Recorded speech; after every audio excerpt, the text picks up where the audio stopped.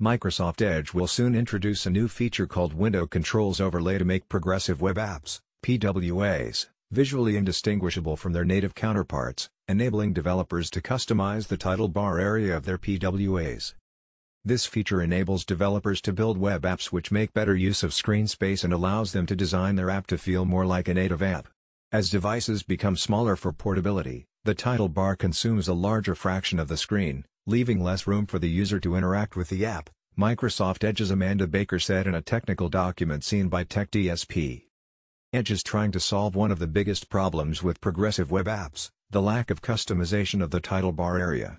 Unlike native apps, which come with a customizable title bar, PWAs have a title bar section reserved by the system.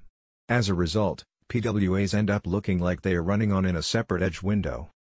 If the user has a visual impairment and increases the zoom level of all content on the screen, this is even more of an issue, Baker added.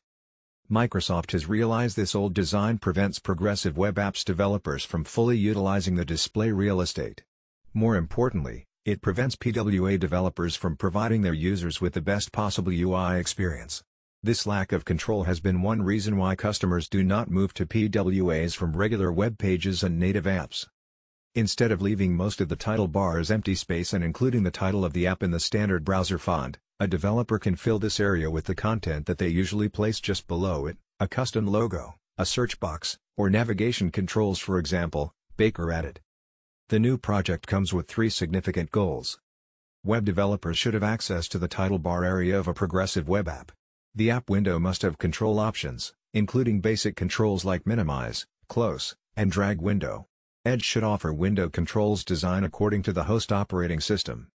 All these features would work hand in hand so that PWA developers can provide the closest to native user experience to customers.